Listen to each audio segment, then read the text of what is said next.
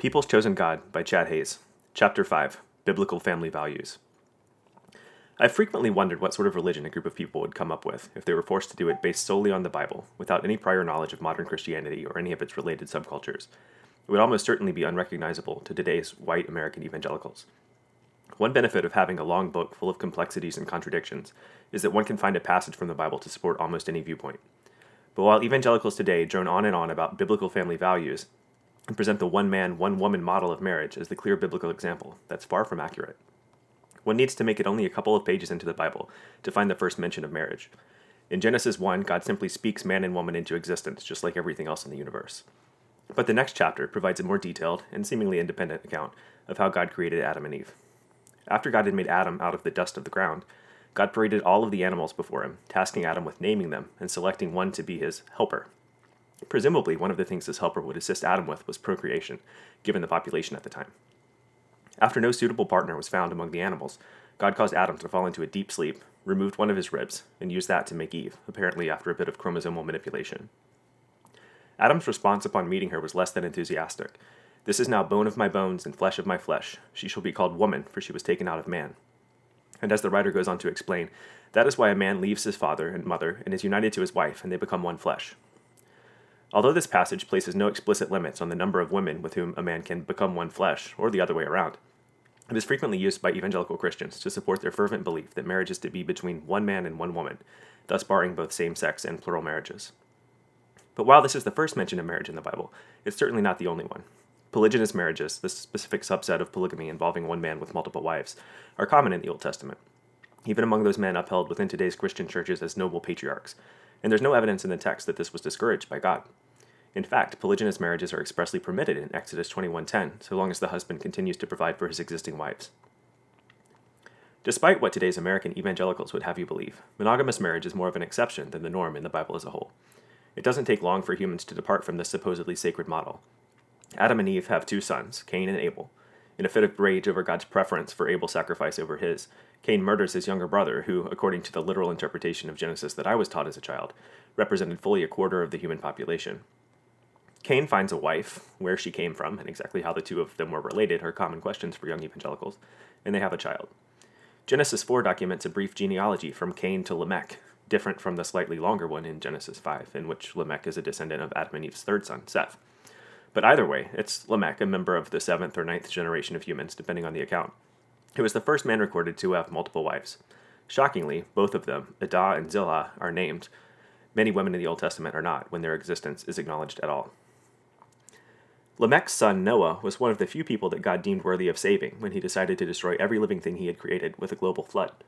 Noah, reportedly 600 years old at the time, and his 3 sons built an ark onto which they loaded mating pairs of every kind of animal, as well as their own wives, who were both unnamed and unnumbered.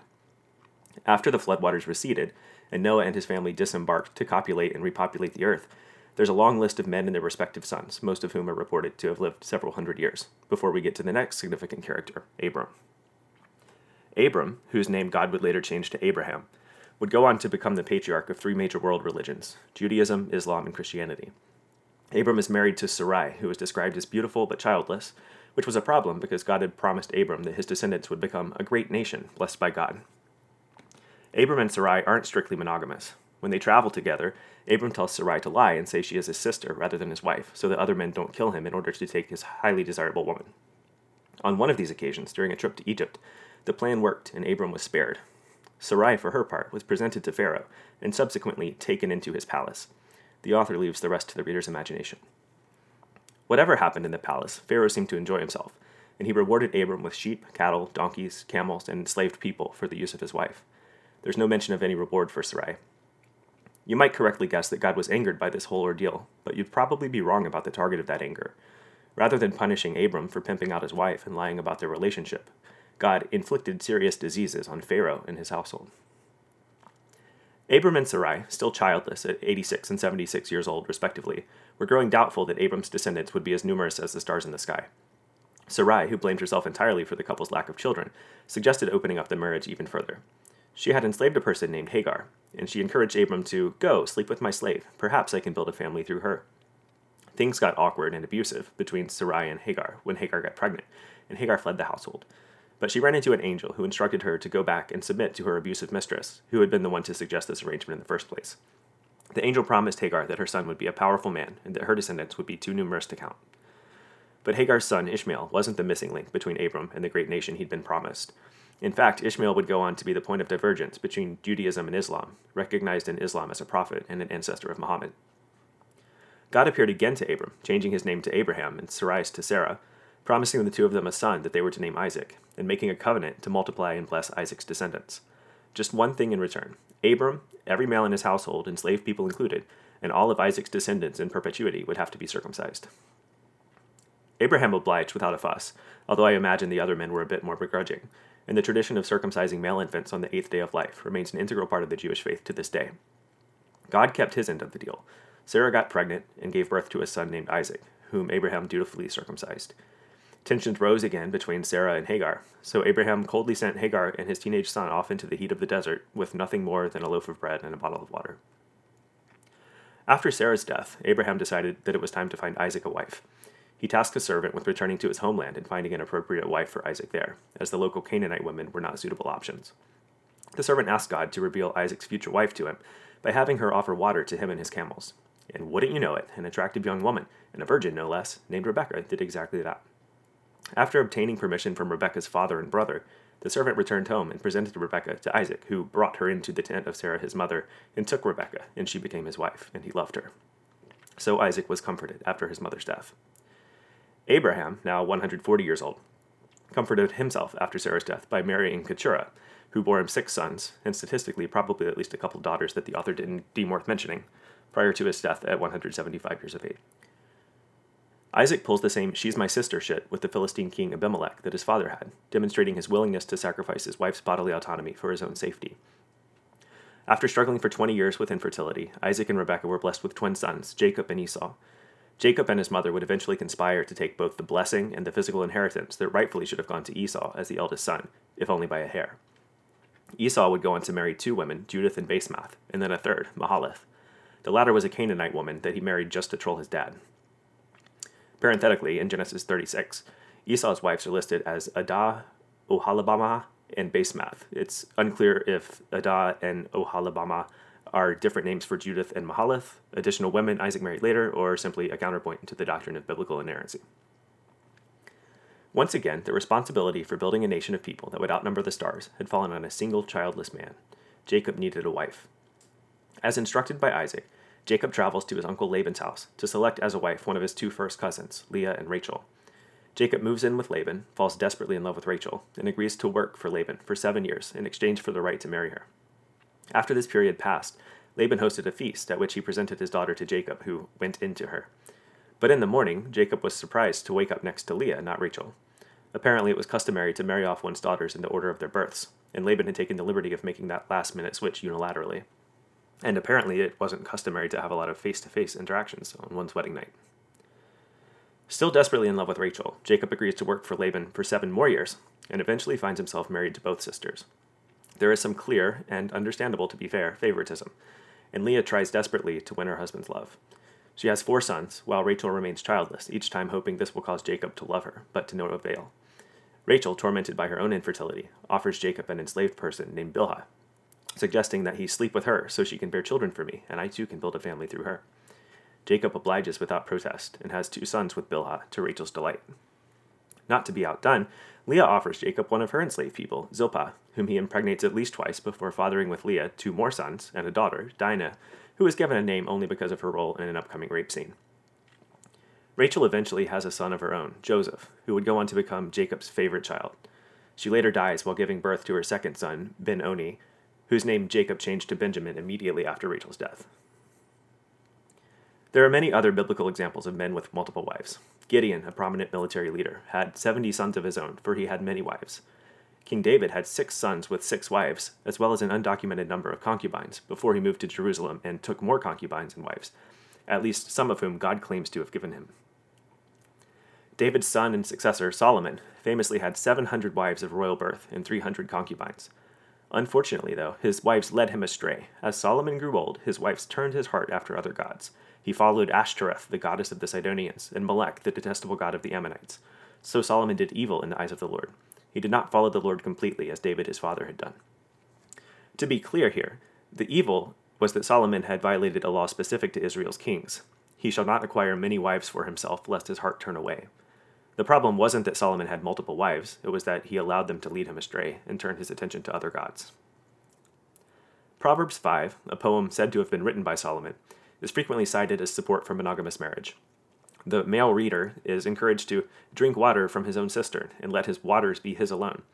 He is told, "Rejoice in the wife of your youth. May her breast satisfy you always. May you ever be captivated by her love. Why be captivated, my son, by an adulteress? Why embrace the bosom of another man's wife?" The irony of using a passage purportedly penned by a man famous for the size of his harem to promote strict monogamy somehow missed me until now. And from the context, it's clear that the author is referring strictly to adultery, meaning sexual acts with another man's wife, while placing no restriction on the number of wives by whose breasts one may hope to be satisfied. But that's the Old Testament. Because Christianity spun off from Judaism instead of starting from scratch, the Bible contains scriptures from two religions, and the separation between Judaism and Christianity isn't nearly as clear as the intentionally blank page between Malachi and Matthew. Christians have debated for centuries which of the Old Testament laws supposedly delivered by God to Moses still apply today. Evangelicals insist that the Ten Commandments are still in force, although the vast majority can't list them, and certainly very few are aware that there are 3 sets of Ten Commandments recorded in the Bible, one of which is very different. Compare Exodus 20 and 34. They frequently go so far as to want the Ten Commandments, the Exodus 21 specifically, displayed in public schools, courthouses, and state capitol buildings. But few of them are eager to give up their medium-rare steaks and cotton polyblend t-shirts, or to go about their busy lives taking care to avoid chairs previously occupied by menstruating women. The no tattoos law, for its part, is hotly debated. But that was the Old Testament loophole is frequently used to distance Christians from the family structures that were prevalent among the patriarchs they uphold as holy men. And it's true that polygynous marriages aren't nearly as common in the New Testament because the culture had evolved. But despite clarifying or further restricting rules about several other topics related to sex and marriage, neither Jesus nor any of the New Testament writers prohibits polygyny. There are verses that describe how wives and husbands should relate to each other, more on these later, but none that explicitly say how many husbands or wives one may have. Genesis 2:24, that is why a man leaves his father and mother and is united to his wife, and they become one flesh, is referenced 4 times in the New Testament, misquoting it each time by adding a to, TWO, that isn't in the original text. The closest the Bible ever comes to expressly limiting a man to a single wife is 3 verses that require men in leadership positions within the church to be the husband of one wife, while not placing any restrictions on men not in leadership positions. Many evangelicals would be shocked to learn that Jesus himself soundly rejects what evangelicals refer to as biblical family values. There's no account of him marrying or having children, and he explicitly denounces his own family, stating that it isn't his biological family that matters to him, but his followers. Then Jesus' mother and brothers arrived. Standing outside, they sent someone in to call him. A crowd was sitting around him, and they told him, "Your mother and brothers are outside looking for you." "Who are my mother and my brothers?" he asked. Then he looked at those seated in a circle around him and said, "Here are my mother and my brothers. Whoever does God's will is my brother and sister and mother." This wasn't just a choice he was making for himself to further his ministry or because he knew the fate that awaited him, but rather a radical rejection of traditional family structures that he demanded of anyone that would follow him. When a potential follower asks to bury his father before following Jesus, he replies, "Let the dead bury their own dead, but you go and proclaim the kingdom of God." When another wants to say goodbye to their family, Jesus' response was, "No one who puts a hand to the plow and looks back is fit for service in the kingdom of God." He asked his disciples, "Do you think I came to bring peace on earth?" Immediately answering his own question, "No, I tell you, but division. From now on, they will be divided, father against son and son against father, mother against daughter and daughter against mother." Jesus even went so far as to say that in order to follow him, one must hate their family. "If anyone comes to me and does not hate father and mother, wife and children, brothers and sisters, yes, even their own life, such a person cannot be my disciple." Following Jesus was a full-time gig. No distractions were allowed, and there was to be no looking back. When his disciples, after hearing the additional restrictions Jesus placed on divorce, mused that it seemed like it might be better not to marry in the first place, Jesus replied, "Not everyone can accept this word, but only those to whom it has been given. The one who can accept this should accept it." Or to paraphrase, yeah, if you can avoid marriage and sex, that's probably for the best. His followers took this radical departure from the culture of their time seriously. Acts 2 records how, soon after Jesus ascended into heaven, the early Christians shifted their focus from what had been their traditional family unit to a communal lifestyle, selling their possessions, pooling their resources, meeting together in the temple courts, and sharing meals together in their homes. Because there wasn't much time. The Christian church has been in pending apocalypse mode from the very beginning. Early Christians believed the second coming of Christ was imminent, as do many Christians today, despite 2,000 years of evidence to the contrary. In fairness, Jesus had told them directly that he would return while at least some of them were still alive. And perhaps because of this, there wasn't a lot of emphasis on family, at least according to the unmarried and celibate Apostle Paul, who wrote that, "Because of the present crisis, I think it is good for a man to remain as he is. Are you pledged to a woman? Do not seek to be released. Are you free from such a commitment? Do not look for a wife." But while Paul held that it would be best for Christians to remain celibate in order to dedicate their lives fully to the Lord's work, he acknowledged that most of them would end up falling into sexual sin, reluctantly concluding, as a concession, that it would be best for them to marry, if for no other reason than to have a sanctioned sexual outlet. While he denies both partners bodily autonomy, he at least does it equally, giving each spouse ownership over the other's body and assigning regular sex as a duty to help each other avoid the temptation to stray. But evangelicals today certainly aren't encouraging lifelong celibacy. Despite the teachings of Jesus and Paul that a single life in service to God is the ideal, you won't hear that preached from today's pulpits. Marrying young and having children is the clear expectation in evangelical churches, especially for women. Single women, after reaching a certain age, are often made to feel as if they aren't fulfilling a duty to marry and procreate. I was recently trying to remember if the pressure to marry young was explicitly stated, or just a natural outcome of purity culture, and then I read Joshua Harris's Not Even a Hint, in which he says to his young readers, "Here's my advice, get married." He goes on to note, "The world is increasingly delaying and avoiding marriage. We should do the opposite. No one should be ashamed to want to marry young and enjoy the wife or husband of their youth. Marriage is great. Sex in marriage is terrific. We're not just called to guard the marriage bed. I think more Christian singles should be running toward it." Purity culture's prohibition against premarital sex is a powerful motivator for people to marry young. But in addition to this individual purity, it promotes purity on a macro level as well. The goal isn't only to keep Nathan and Lauren from fooling around. The underlying mission, as you may have guessed based on the theme of this book, is to uphold the existing power hierarchy. For the church, more people means more power and more votes. And biblical family values have roots most people aren't aware of. As a nonprofit with over $100 million of revenue in 2020, Focus on the Family is a powerful force in promoting and politically lobbying for exactly the causes that one would expect: abstinence-only sex education, traditional gender roles, creationism, prayer in schools, and crisis pregnancy centers. Also, as expected, they oppose abortion, extramarital sex, feminism, divorce, a thing they call transgenderism, and the rights of LGBTQIA people to marry, parent, or adopt children.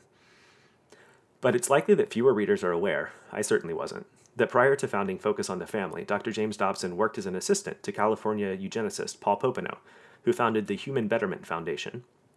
Popenoe was a strong advocate for the forced sterilization of those he called the mental unfit in asylums, as well as others he classified as waste humanity. He wrote a paper in 1934 titled The German Sterilization Law, in which he praised Adolf Hitler's eugenics policies and lamented that Hitler himself wasn't married. When Popenoe opened the American Institute of Family Relations in 1930, he introduced marriage counseling to the United States, modeling it after German marriage counseling programs designed to promote racial purity. Historian Dr. Audrey Clare Farley writes that Popenoe's goal was to improve marital harmony and remove what he thought to be obstacles to white reproduction, such as rape, masturbation, pornography, female frigidity, and feminist yearnings. Popenoe would go on to counsel white couples on the importance of strict gender norms in same-race marriage, training psychologists, clergymen, many Baptist and Mormon, and youth group leaders, his new allies in the Racial Betterment Project, to do the same. He also became a prominent columnist in Ladies' Home Journal, writing about the success stories from his counseling programs, in much the same way Dobson would later do with Focus on the Family and the dozens of wildly popular books he wrote about parenting and family life. As public support for eugenics was waning and forced sterilization was falling out of favor, Popenoe shifted gears to the somewhat more palatable positive eugenics, a strategy that sought to ensure that the white race stayed dominant by growing it, rather than by the genocide of those deemed unfit. Despite the fact that Popenoe was an atheist, evangelical leaders latched onto his ideas and began encouraging their audience of white, cisgender, heterosexual married Christian couples to conform to strict gender roles, with the husband working outside the home and the wife performing her wifely duties in the home, so as to allow her to care for all the little white Christian children they were to have. The 1980s saw the rise of the Quiverful movement, made famous by the Duggar family from the television show 19 Kids and Counting. I'll return to the Duggar family in a later chapter. Couples in this movement, the name of which is derived from Psalm 127's likening of children to projectiles, eschew birth control, electing instead to let God decide how many children to bless them with. The Lord giveth, and he can be, in some instances, abundantly generous. Dobson and Popenoe were close enough that Popenoe wrote the foreword for Dobson's record-breaking book, Dare to Discipline, and Dobson quotes Popenoe at length in his book, What Wives Wish Their Husbands Knew About Women. Echoes of the beliefs they shared remain evident in Focus on the Family's work today. While a bit more tactful about it than Popenoe, Dobson also promotes white racial purity. In a 1989 Los Angeles Times article, a focus on the family spokesperson summarized Dobson's views on interracial marriage. It's difficult to forge a successful relationship even under the best of circumstances. In interracial marriages, there are even greater strains on the relationships. Typically, couples can undergo rejection by family members, and there are the strains of cultural differences. Lest one think these thoughts may have evolved over the last 3 decades, the focus on the family website still emphasizes, using barely coded language, the unique challenges that interracial couples face due to their different cultural backgrounds, as if everyone with a particular skin tone comes from a single culture. Followers of Dobson, whether they realize it or not, are encouraged to add to the power wielded by white evangelicalism, either by outbreeding everyone else or by establishing government-sponsored adoption services that serve only married heterosexual Christian couples. Encouraging people to marry early promotes this goal in several ways. First, people who marry young are more likely to marry someone that shares their beliefs, as they lack significant exposure to the outside world. Thus, they are more likely to maintain the purity of the group doctrinally, racially, culturally, and politically.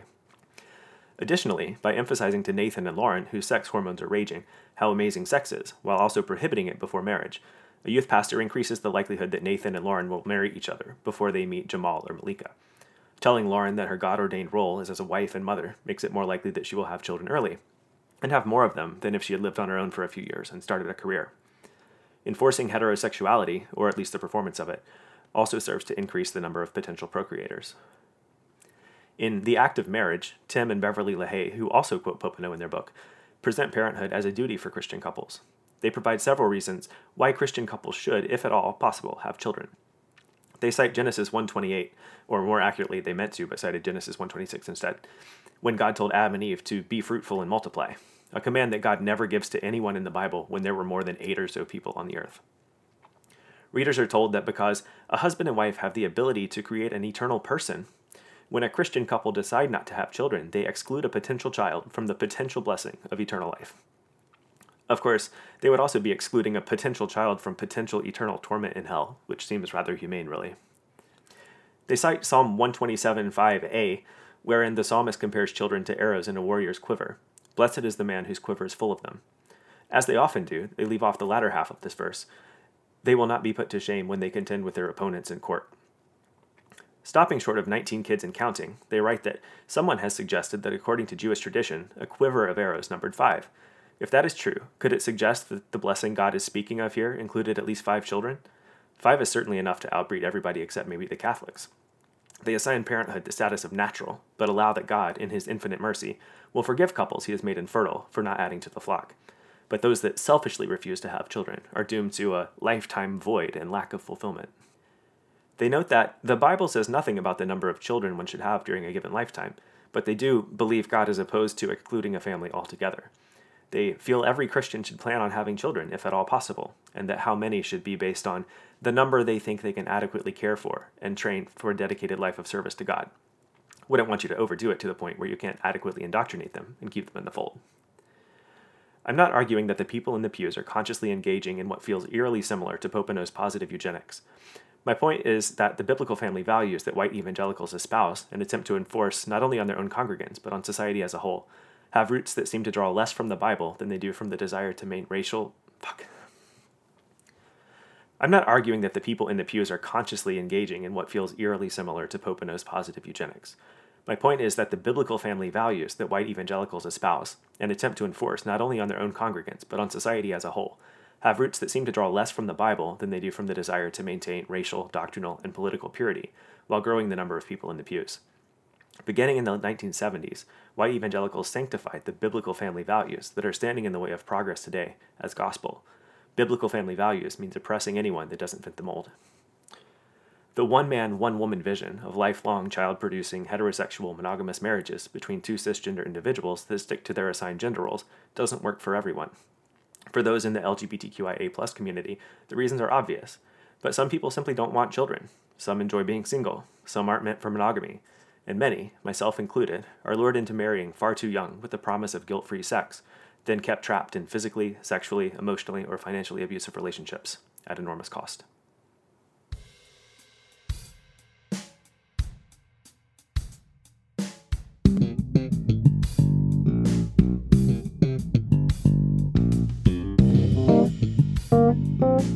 People's Chosen God was written, performed, and produced by me, Chad Hayes.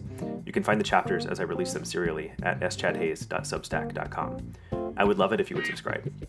If you would like to connect with me, your best bet is on Twitter, where I am at schadhayes. If you find my work valuable, I would truly appreciate your support. You can support me monthly on Substack or Patreon, or you can make a one-time donation using the links in the show notes. The music used throughout this episode is my own.